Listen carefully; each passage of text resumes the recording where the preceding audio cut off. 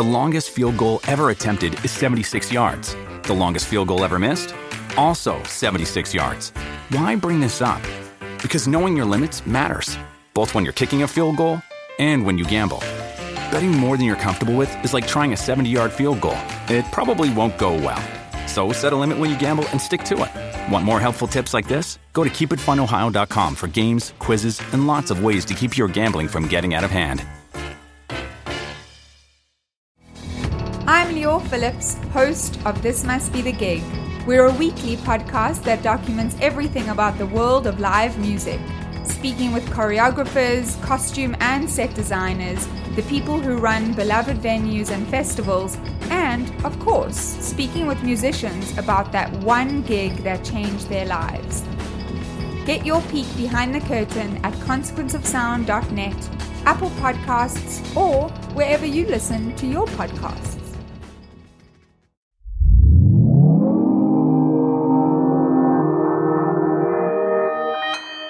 Consequence Podcast Network.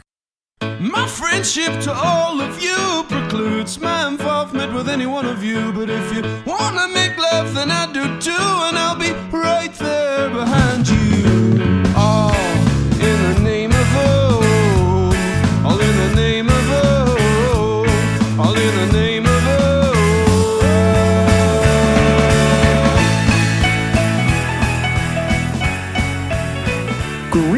Constant listeners, and welcome yet again to the Losers Club, a Stephen King podcast from the Consequence Podcast Network. First things first, we missed you. Thank you for allowing us 3 weeks to relax, retool, recharge, and read some Stephen King. And take a big splash. A big splash. I went to the ocean. No, I didn't actually go to the ocean. I went in the ocean. Did you? Yeah, just for a little bit. It's been an eventful 3 weeks, though. Some of us have been reading Stephen King's new book, The Institute. Some of us saw It Chapter 2, which we're here to talk about today. And some of us have been obsessively writing whatever Stephen King news comes down the pipe, like Girl Who Loved Tom Gordon. Yeah. Which is happening. But you're the boy that hated Tom Gordon. I didn't hate it. I was not a huge fan. I think I might like it now that I'm older. Just because. Like the Sufjan song? Yeah.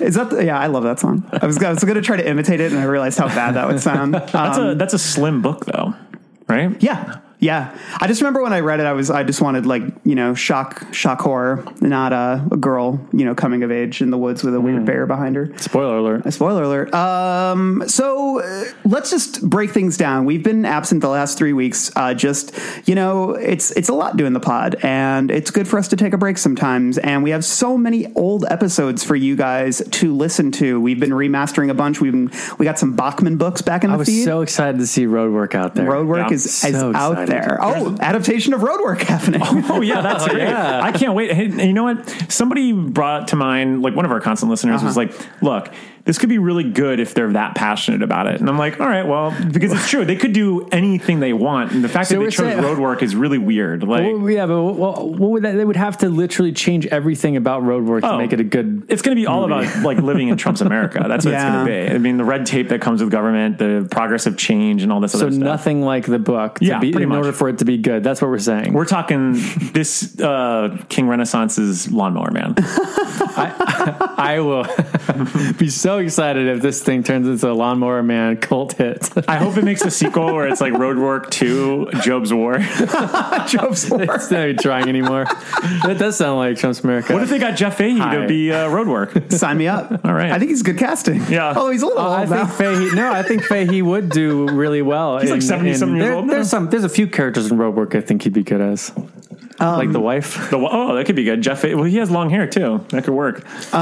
So few things that we got coming up down the pipe. Next week, tune in. We're going to have our spoilerific It Chapter 2 review. We'll be joined by Anthony Bresnikan, who has joined us in the past, and former Entertainment Weekly correspondent, good pal of Stephen King. And now a Vanity Fair. Oh, he's with Vanity Fair. Very cool. Yeah. That's major good. kudos. Yeah, because I think we're all big fans of his, so we're happy to hear that. So, but yeah, he's got the scoop on King. We're happy to have him on the pod, and we're happy to talk about it because we saw It Chapter 2 last week. Early. And, and we're going to be today talking about some questions questions that you guys have sent us about it. Spoiler free. We're just here to kind of, lay the groundwork or the road work, you might say. Yeah. And so we got that review coming up next week. And then in the coming months, I just kind of want to give you guys a broad overview of where things are headed so you know what to read, what to get ready for. So through the end of the year, here's some of the things we got lined up. Week to week Creepshow coverage. Yep. Creepshow is debuting when? September 27th on Shudder. On Shudder.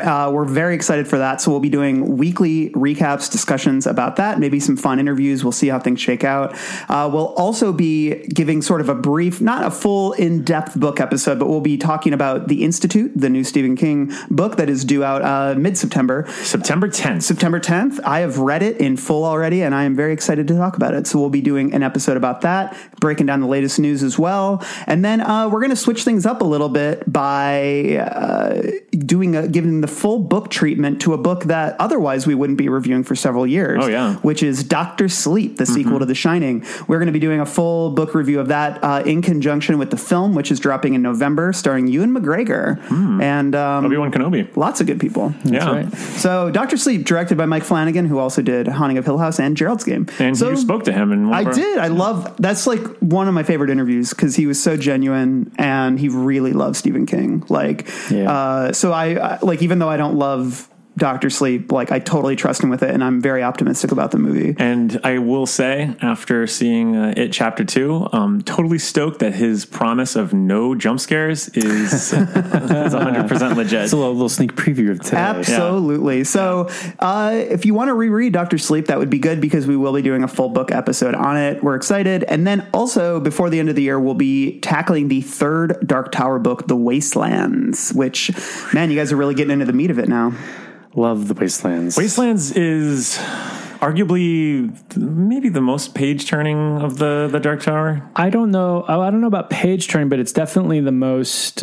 It really sets and paints the picture. Yeah. Of Midworld. It's eventful. It's very There's eventful. so much in this book. I'm forgetting as I'm reading it. I'm just blown away about how much information is dropped in this book that we just bandy around, the terminology, the world, the way that things are, and just it's crazy. Tons of King's Dominion. Oh, yeah, absolutely. It's kind of like when the whole series starts kicking into high gear. Yeah. Oh, absolutely. Yeah. So that's exciting. And then I think maybe somewhere in there we'll be doing a Lobstrosities on Creepshow 3. Yeah. Maybe you did or did not know it existed. I thought you were going to say Casper Van Dien. Well, I was going to say, I know you guys are aching for us to do a Casper Van Dien movie for Lobstrosities, and you know what? It'll happen. Maybe not this year, but don't get me wrong. Maybe April next year. We're not letting it go. Maybe Python, great film. He's great in it. So, but for today, let's talk about It Chapter 2. So we're going to, like I said, instead of a proper review, this is a spoiler-free zone, and we're going to be talking about Pennywise, the dancing clown. Dancing clown. What a bad boy. And we're just going to be answering some questions you guys sent us, laying the, giving you guys a general sense of what you can expect from this movie. We're bringing you into the clubhouse. It's true. So, hand me that glass of water. Mike, give us some music to lead us in.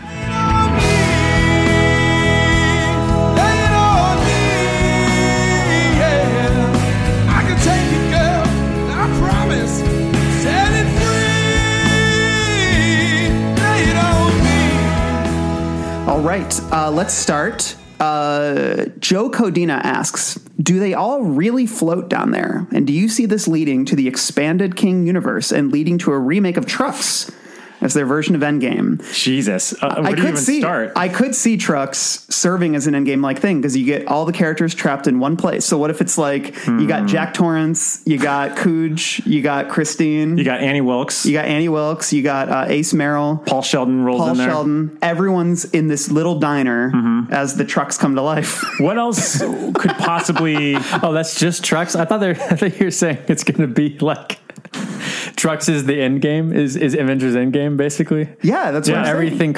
Everything shows up in Trucks. Yeah, that's what I'm saying. So all of the things come to life, like in the short story, and in Maximum Is it a Overdrive. comet or is it just unexplained? It's like in this version. It's just like what Thanos is what the trucks are. Maybe it's like the King's, the Dark Tower coming together, and it's all the ripples from the Dark Tower are causing trucks to come to life. It's true.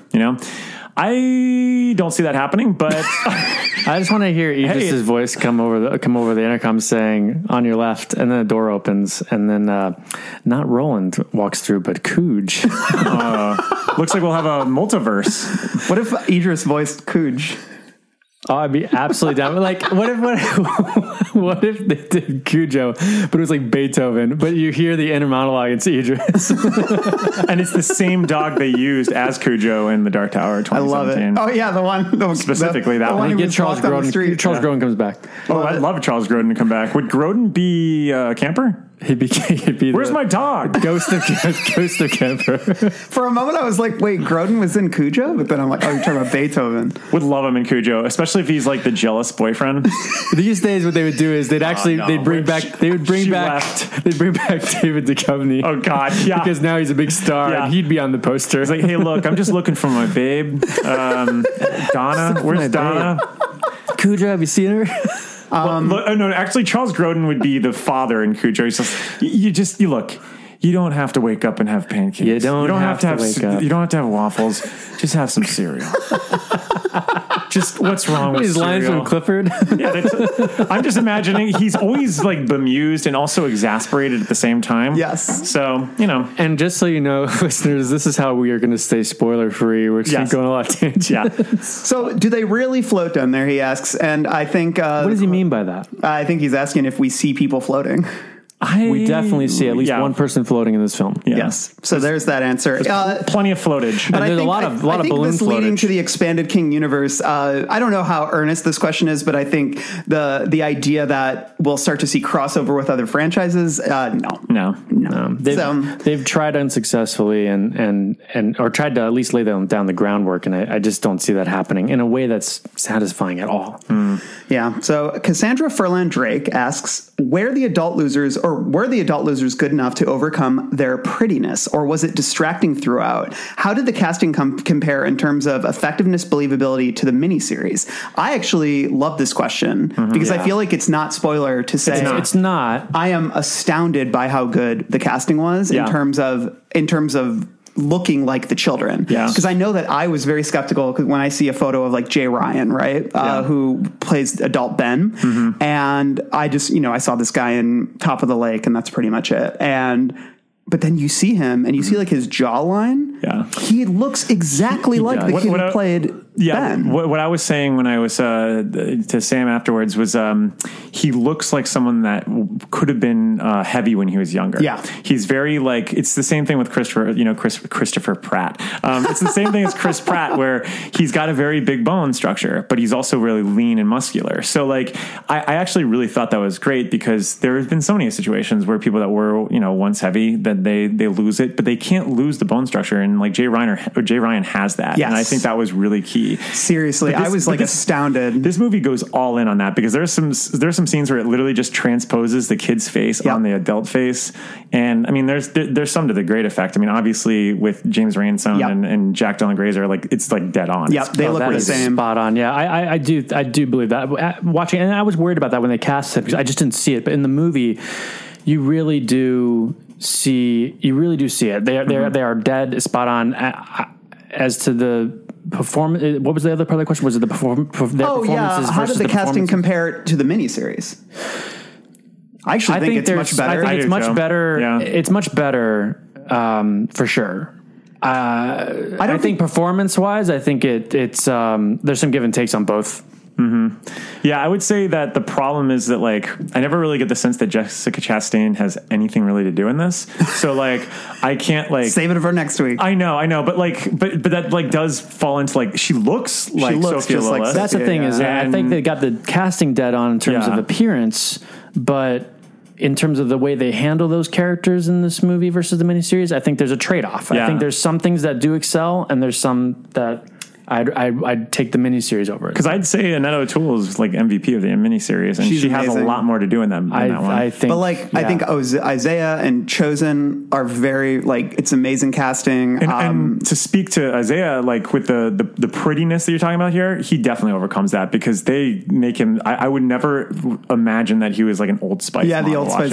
No, I never thought that. I thought he did a really good job. And and then obviously I think Hader is a pretty solid ringer for young Finn. Anderson, and then also I guess to me the weaker ones in terms of, I'm only talking pure looks here, was McAvoy and Jaden. Not really. I mean, it could work. Yeah, it works, but it's like, and then Andy Bean and Wyatt Olaf. Oh, see, I thought they were pretty really. Yeah, see, I guess I have to see it again. I didn't think it was like bad, but I didn't also fully see it. Look, this isn't really spoiler. You don't see them a lot. Yeah. So, but the scenes that you do see, like, I was kind of like shocked at that. But the only one that, like, I mean, really, like, Hader and Wolfhard, they are matched in like their mannerisms and like their actions, like in the way that they kind of their sort of chemistry with the group. Also, like he's just as a loudmouth as Finn Wolfhard was in the first one, or trash mouth, should I say?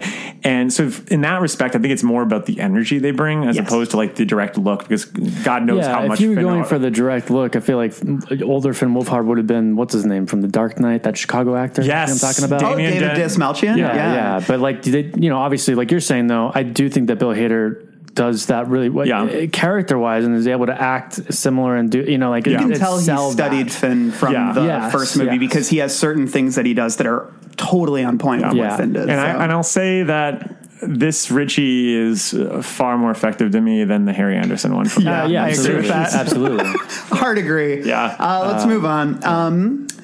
Nick Rem asks, how is the score? I thought Benjamin Wallfish did an excellent job creating a unique and memorable score for Chapter 1, and I'm curious to know how Chapter 2's score compares.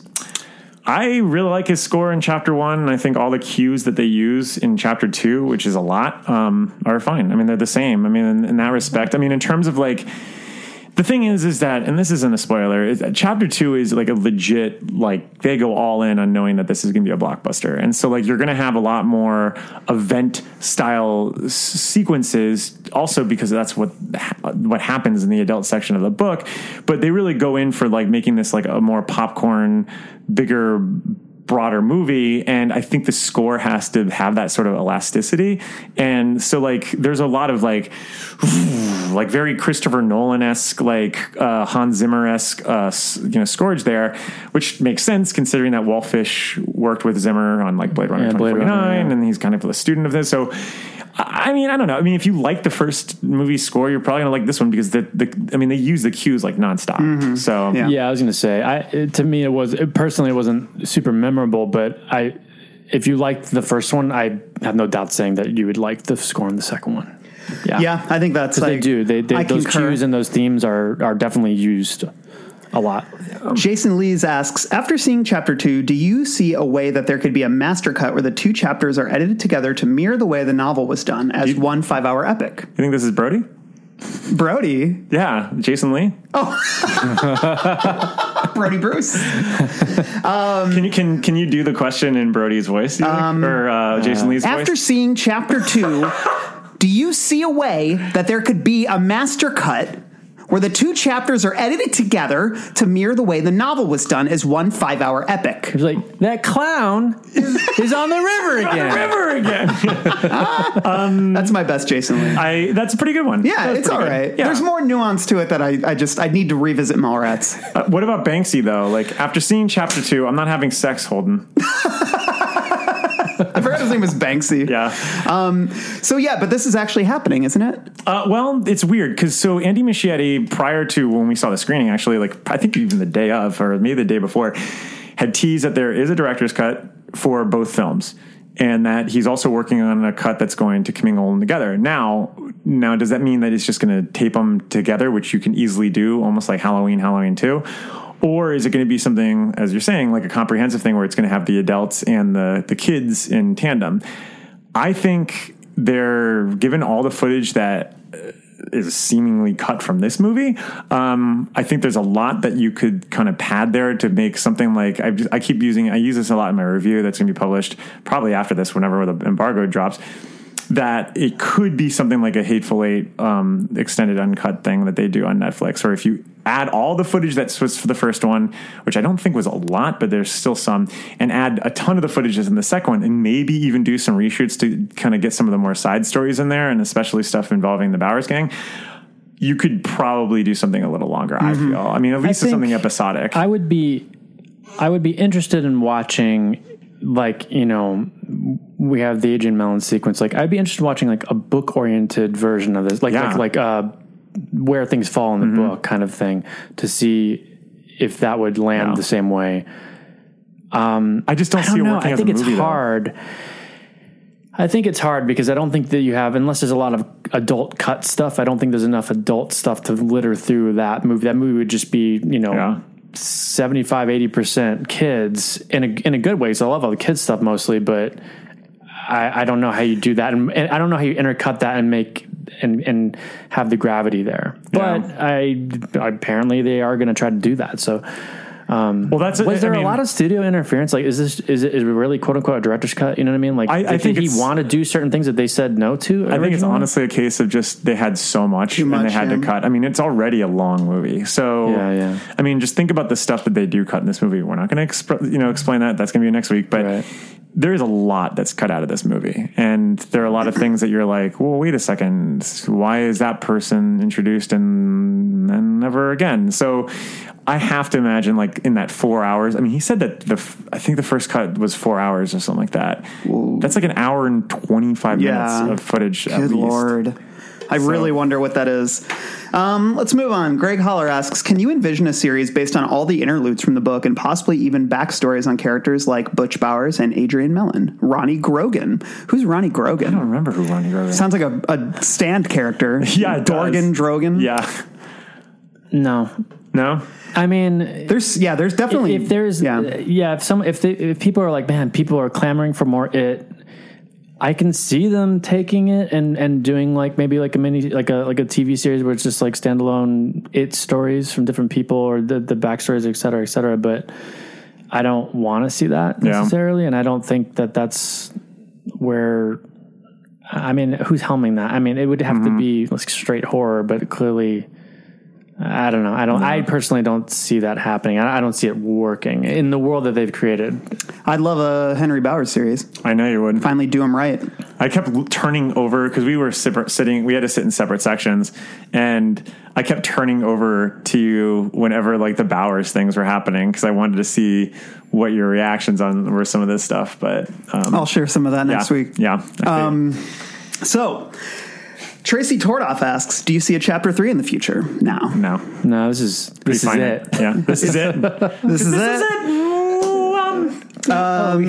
Although, I mean, we're talking about like future series and prolonged sort of things. Clearly that idea is in the air, and I'm sure that they're going to try to milk this IP at least a little bit more somehow. I mean, I could see, putting together like the 5-hour cut, like you're talking about, putting on Netflix seems like an easy way to make some money. Easy. So, I mean, the one thing that I guess you could factor into this question is, does King see quote unquote chapter 3, like a sequel to this? I mean, he loves to revisit it. He does. Yeah. In later books. The Derry Gang. Yeah. Maybe you could include some of the people from Dreamcatcher. I'm just trying not to laugh because I was just trying to think like what is it chapter 3? It's them as old people fighting it. But at the end of this movie, like, how old would they be? What does the third It movie look like at the end of this movie? What if it's like Mr. Mercedes, where it's just a whole other adventure? Yeah. Like fighting a totally different beast. I know what it is, but I'm going to save it for the review because it gives something away. Oh yeah, it's really funny. Right, yeah. Okay. Christine Spau asks, did the CGI benefit the effectiveness of the story or detract from the believability? Honestly, I think it's a mixed bag. Very mixed bag. I think there's moments where it shines. Yeah. It's done very well, especially towards the end of the movie. I think there's a lot of that sequence. There's a couple sequences I think that are done really well. Yeah. But then, there's just a lot of the same bullshit from the first movie. Yeah, and it's not like anything you're not expecting, but there wasn't anything that was like stand out like, oh man, this is really bad. It's just like more of the same issues that we have with some of the CG in the first movie. But yeah, but then the CG is definitely better at times than it was in the first movie. They threw a lot more money at this movie, considering. And there's a couple really great sequences. Yeah, there are some really well done sequences. I mean, honestly, the team that was behind the special effects for the first one have done like stuff like Blade Runner 2049. I mean, so they can do great effects. Yeah, it's just I was just actually guested on the Horror Queers podcast, and we talked about the first It, and one of the longest discussions we actually had was about the CGI and why was it so bad, because they had a budget, like it wasn't like a cheap movie by any means, but yet the people are obviously like they can make some great stuff with the team they have.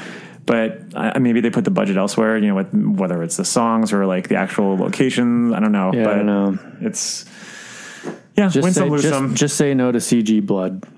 Yeah. John Dustin Patterson asks, how does it stack up to Maximum Overdrive?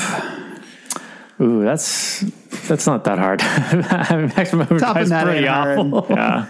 Kylie Bean, maybe she's related to Andy Bean, asks, which part was better, first or second? Also, did it keep the friendship theme and storyline as central in the second part as it was in the first? Should we say which is better right now? Should we save that for next week? I think that's fine. I think you could do that. I mean, without going too crazy. I'll just very simply say first one was better. I agree. I agree that the first one is definitely better. Also, did it keep the theme of friendship and the storyline as central in the second part as it was in the first? I mean, the whole movie's about friendship. But we'll probably talk more about that next week. Yeah, to like the effectiveness to it, sure. Michael John, were you able to enjoy it despite Gary Doberman? I don't know. I don't want to get into that yet because I feel like that inevitably tips him hands regarding reviews. Well, you could say, but without getting to the specifics, I mean, you could pretty much give a thumbs up, thumbs down type thing. And like, I think you already do based on I just want to keep this as pure as possible. Okay, I will say that. Let's just say that Doberman is an MVP of the year. Let's just say go right out there and say it. Let's just say Doberman wrote this movie. Yes. Yeah, let's just say it didn't change our opinion of Gary Doberman. Yeah. Okay. Corey Caudill says, I feel the bloated length of many recent blockbusters have become problematic. Do you feel It Chapter 2 is deserving of its 2.5+ hours running time? That's a tough question. I mean, I think given the context and where this was going, I think absolutely. I mean, I think that if you have 2.5 hours, look, it's only 30 minutes longer than the first movie. I thought the first movie actually could have benefited from maybe even 10 to 15 more minutes. I think it's the runtime's warranted. Now, how they use it. Yeah, I think the runtime's warranted. I think it's fine. I mean, I feel like most big blockbuster movies are 2 hours, 30 minutes, 2 hours, 40 minutes or whatever. Yeah. And there's plenty of story to mine in this book. I mean, the miniseries is long. This could have been longer and still been really entertaining and interesting. There's, like we were saying earlier, there's sequences and things that were cut out and sequences that were added. You know what I mean? Like there's definitely more there. Again, like you were saying, with the effectiveness of how they use that time is more the issue. But I think that I had no problem with the runtime being long for this movie. No. Sarah Davis King asks, who inhabited their role the most effectively, and who would you consider the weakest link in terms of the cast? I think we're all pretty much on the same level. I mean, I think pretty much the internet who saw it. Team Hater? Yeah. Yeah. Yeah. Yeah, I'd agree. And then I also think Ranson. I also think Ranson's spot on. He's spot on. But yeah, absolutely. There's some problems with his Yeah, I agree. Well, yeah, the way they handle. I mean, it literally bumps into the door. But then as for weakest, honestly, I'd say Chastain. But it's not necessarily her fault. We'll talk more about that next week. But what do you got, Mac? I think the guy who played Ben just didn't do it for me. No. Yeah. I mean, I think Chastain's fine. It's almost, and then we'll get into more of this next week, but it's not really the performances of the actors necessarily. It's what's given. Yeah, it's what's given. Yeah. So, Connor Edmond asked, can I come with? No. But more seriously, I'm very interested with the Pennywise flashback sequence, how much they show of the kid losers and the extent of how cosmic it gets. Interesting question. So Pennywise flashback sequence, I don't want to say much about that just yet, but then I would say... When do you think we'll talk about this? Well, they're talking about... Wait, what do you mean? They're talking about... We're going to talk about in the review. Like next week? Yeah. I don't want to spoil I know. We just keep saying... We're going to talk about next week. People ask some really interesting questions. It does lead to spoilers. That to me leads to spoilers. It does. I will say, like, in terms of how much do we see of the kid losers, more than I thought. Oh, absolutely. Yeah. So, the kids are in a lot more of the movie than I thought they were going to be. For a second, I was like, am I watching It Chapter 1? And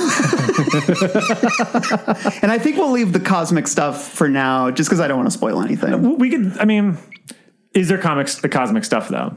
I think that's actually... I think it toys with it. I would say there's a lot of cosmic stuff in the book, and there is hints at it in the first one, and we'll leave it there. We'll talk about it next week. Okay. Lexington, hold on one second. Katsakian, how was the score? We actually already talked about that. Yeah. And now that it's complete, how does it compare to the TV series? Are there things it did better or worse? I think it's a better or worse situation. I think this movie does some things better, and the miniseries did some things better. I like that weird like wow on the miniseries, like whenever it did the title. I thought that was kind of creepy. Yeah, I think that. I think this personally, and again, this is hard because we grew up with this. Some of us. I didn't. Yeah. The score of the first one is superior to me. It's hard because, this is a miniseries I watched multiple times, and I watched it when I was the age of these losers, you know what I mean? And those things, that stuff was scary, and the scores and the incidental music is scary. And it like you were saying, like whenever they go into the sewers, that music, like that stuff is just in my bones. And it's also, it's hard because I'm not watching this. I really wish we could round up a bunch of kids. That sounds awful. Jesus. Round up a bunch of kids that saw this movie and get their opinion on it because I'm sure a bunch of adults watching the miniseries didn't think it was any good, but when I watched it when I was a kid, I loved it. I had that connection to it. First off, there are two different types of styles of like horror scores going on now. Like, so in the early 90s, and this is something that we talked about actually on our previous episode with Christopher Young, when he talks about The Dark Half and Nightmare 2 and everything, he basically, in that episode, we talked about how, back in the 70s, 80s, and even the early 90s, you would have these more iconic textures in the scores that would be signature to that movie. And they would actually be almost like a calling card of whoever was the evil at that moment. That's not really the case so much anymore with horror. Like you rarely ever get like a signature theme attributed to the Jaws theme. Exactly. You don't get, it's just not that kind of thing these days. Yeah. But on the note with the kids thing, so during this screening, Sammy and I were sitting next to a little kid with his older brother, who were watching the film together, and it was really cute because the kid kept like putting his like shirt over his head because he was like freaking out at some of the scenes. And then when his brother left to go to the bathroom, he was just like,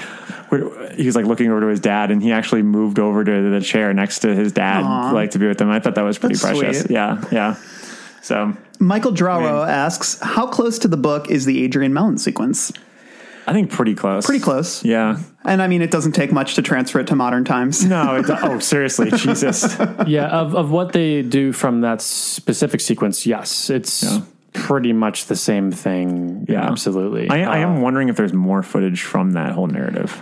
Yeah. I would have liked to see more. I would have liked to see. Because I'm not sure the effectiveness of the rest of that entire like the interrogations and stuff. The interrogations, all that stuff. I think that is what is so great about that sequence. I mean, the Pennywise scare there and what happens is gross and scary. Mm-hmm. But for me, what always stuck with me was the way that the rest of that interrogation played out, because it really tells a lot about the story of Derry. But the issue is that we already know about Derry. We already know about all this stuff. So it's like they're not going to do that here. But if they do that bigger expanded cut and they have some stuff like that, I think that would be wonderful to put. It's pretty good opening, Yeah, I like it as an opening. It's a good reintroduction. Yeah. I like Xavier Dolan. I thought Xavier did a pretty great job. He's great. Yeah. Good casting. Good actor. Yeah. It's wild that he's like 27 and has made like 6 movies that are all critically acclaimed. Yeah, that is pretty crazy. Talk about, Doogie Howser over here. What about, so the villain in that scene I think he's the guy from It Follows who initially spreads everything.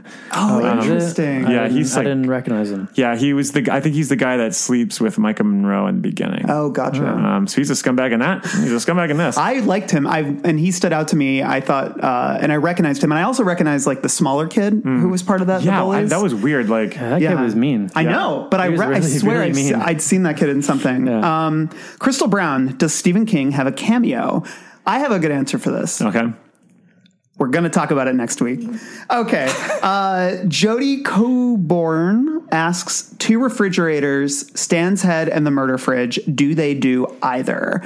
I think we could probably confirm some things because these are why don't we do this? Why don't we confirm 1 yes, 1 no? Okay. So you figure out the rest. And let me just say that the one that is yes is in a very different context. Yeah. There we go. Yeah. But it works, in my opinion, it works really well. Unlike the miniseries. Yeah. That's my opinion. Yes. Because the miniseries, that is the low light of the miniseries, is Stan's Head in the Fridge. So, yeah, I agree. Followed up by a very good scene. But yes, okay, I do agree with you. I think we pretty much already answered this next one. So maybe we go to Kevin Fitzsimmons. Yeah. Okay. Did they go down the ready road? I don't understand what. Do they mean Eddie? I thought they meant Eddie. But what was the context of the question before that, though? I don't know. I don't know. It wasn't there. It just says that? Yeah. That's all it says. I really hope it doesn't mean like. Did they go down the ready road? Maybe I'm forgetting that from the book. I can't remember. I think what they were asking was I thought what they were asking was Eddie, and in terms of like Eddie's outcome in the movie versus like, do they do that? Well, if that's the case, you'll find out next week. Exactly. Isaac Nelson, I like this question. How long is Bill's ponytail? Let's just say not as long as Richard Thomas. Richard Thomas in the original. God, I love Richard Thomas, but that ponytail, man, is killer. Oh, speaking of cameos, one thing I will say is look very closely with the Return of the Losers, and you might see a familiar face from the miniseries. Are you serious? Oh yeah, I did not catch this. Oh, I forgot to even mention this. Yeah. There's one. It's let's just say it's in a boardroom. Ooh. Mm-hmm. Then I am going to think about that. Yeah. I mean, maybe we'll talk about it next week.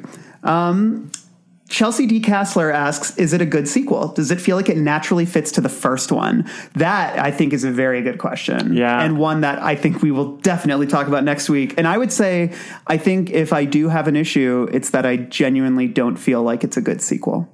I kind of tip my hand a little, but that's fine though. I mean, that doesn't mean I'll say that it feels like a sequel to the first movie. Like it's not like a completely different movie. No, but whether it's a good sequel, we'll keep my mouth shut. I think it's a fine sequel. I think that it definitely fits in the first one, just in the sense of how much it leans on the first one. Yes. And by that nature, it has to. So, but I honestly, I think if you really loved the first one, I think that, there's going to be something there will be something for you here, And, absolutely. And if you love the first movie, you will enjoy this movie, most likely. I guess for me, it's like, it all ties back to what you just said about how hard it leans on the first movie. I like to think that a good sequel, it can exist. Like, it doesn't mean that it needs to exist independently of the first movie, because usually sequels can't, but it should be able to stand on its own two legs. I will say it's more of a sequel in the sense of Avengers Endgame and Back to the Future 2. Ah, that's a good one. And especially Endgame, when you think of what the majority of that movie is. Right.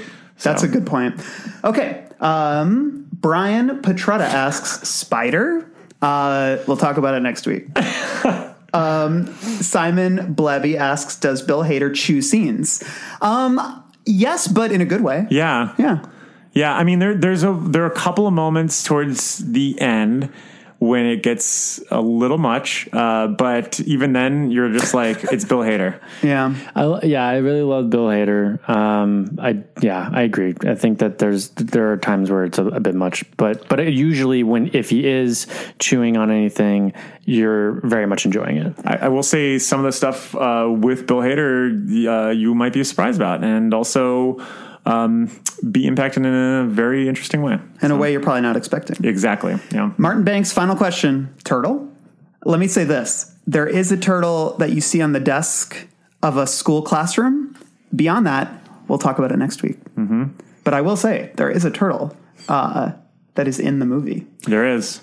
So this is just all one big tease. Yeah, it really is. For our review. And I think that if you've listened to us as long as you have been listening to us over the years, that you've got a pretty good idea where we lay for our review. But I hope this gets you excited about seeing the movie, because we were all excited about seeing it. And you there's definitely stuff to be excited about. Yeah. So gear up for it. We're excited to hear your thoughts on it after you guys see it. And we'll be here with Anthony Bresnick next week to lay out our thoughts. I think we all have a ton. Same crew, right? Same crew. Yeah. I mean, I don't think any of the other losers will be able to see it. No. There's another screening that's going to be happening, but I think it's going to be cutting it close. So so we're excited to do that. And it's been fun. We're glad to be back. I have a question. Yeah. Since we laid out a lot of the stuff that's going on in the season coming up, what are you most excited for now? What do you mean now? Like, Well, now that you've seen the what was the big event that we had even prior to this, like what would you say now that we've moved on from dairy personally, in our head, what would you say is the next thing that you would personally hype for the Constant listeners? I mean, I'm super. Do you mean pod wise? Yeah. No, just like in the King universe. In the King universe. Yeah. I mean, well, A, I'm really excited to revisit Needful Things for the pod. Yeah. And then B, movie wise. Yeah. I think I am extremely excited for Dr. Sleep. Ditto. To be honest. Yeah. I am excited for Dr. Sleep, but I'm actually more excited for Creepshow. Yeah. I'm like really, really interested in that because I think it's also one of those, week to week situations where, if I don't like this episode, okay, but there could be a great few episodes in there. And I'm just chomping at the bits for that. I've invested so much time in Creepshow. You got a big story dropping soon. Cover story that's going to be running next week. It's very extensive, and I'm pouring through like 40 pages of interview notes right now. Well, that's why you're ready for Dr. Sleep. Yeah. Well, we're looking forward to that. But I agree. I've only seen the trailer once, so I'm pretty geared up. You know what I was excited about until I saw one of the still images from it was In the Tall Grass, which is premiering at Fantastic Fest. Yeah. But then I saw a dog in the promo photo, and I said, "Keep that dog out of the tall grass because it's not good. Won't. It's going to go in the tall grass. I know, and it'll be bad." Man. Justin and I were watching a movie recently, and I something happened to a dog, and you don't see it on screen, but I turned and I said, Randall couldn't make it through What this movie one. was it? Old Yeller? Old Yeller. It's like the obvious. Where the red fern grows. Rambo, First Blood. Was it really? Or, excuse me, First Blood. But yes, I've never Rambo seen movie. First Blood, so I guess I can't watch it now. You don't see it. You just hear a yelp, and if you can handle that, you don't see anything happen to the dogs. It's hard. It's like when I watch Halloween and he kills the dog. I know. That's always hard for me. Yeah. We'll also be covering all of the Rambo movies and the new Rambo film coming out. Leading up to Last Blood. Yeah, the Trumper Actioneer coming out next month. Cannot wait for it. Yeah, no, I know. But that's how it's going to be seen. So we'll see. We'll see. I'm going to say this was fun. It's good to be back. We'll be back next week with our It review. And in the meantime, long days and pleasant nights. I got some hot friends. God, I got some hot friends. I got some hot friends. God, I got some hot friends. But you know you want somebody to treat you good.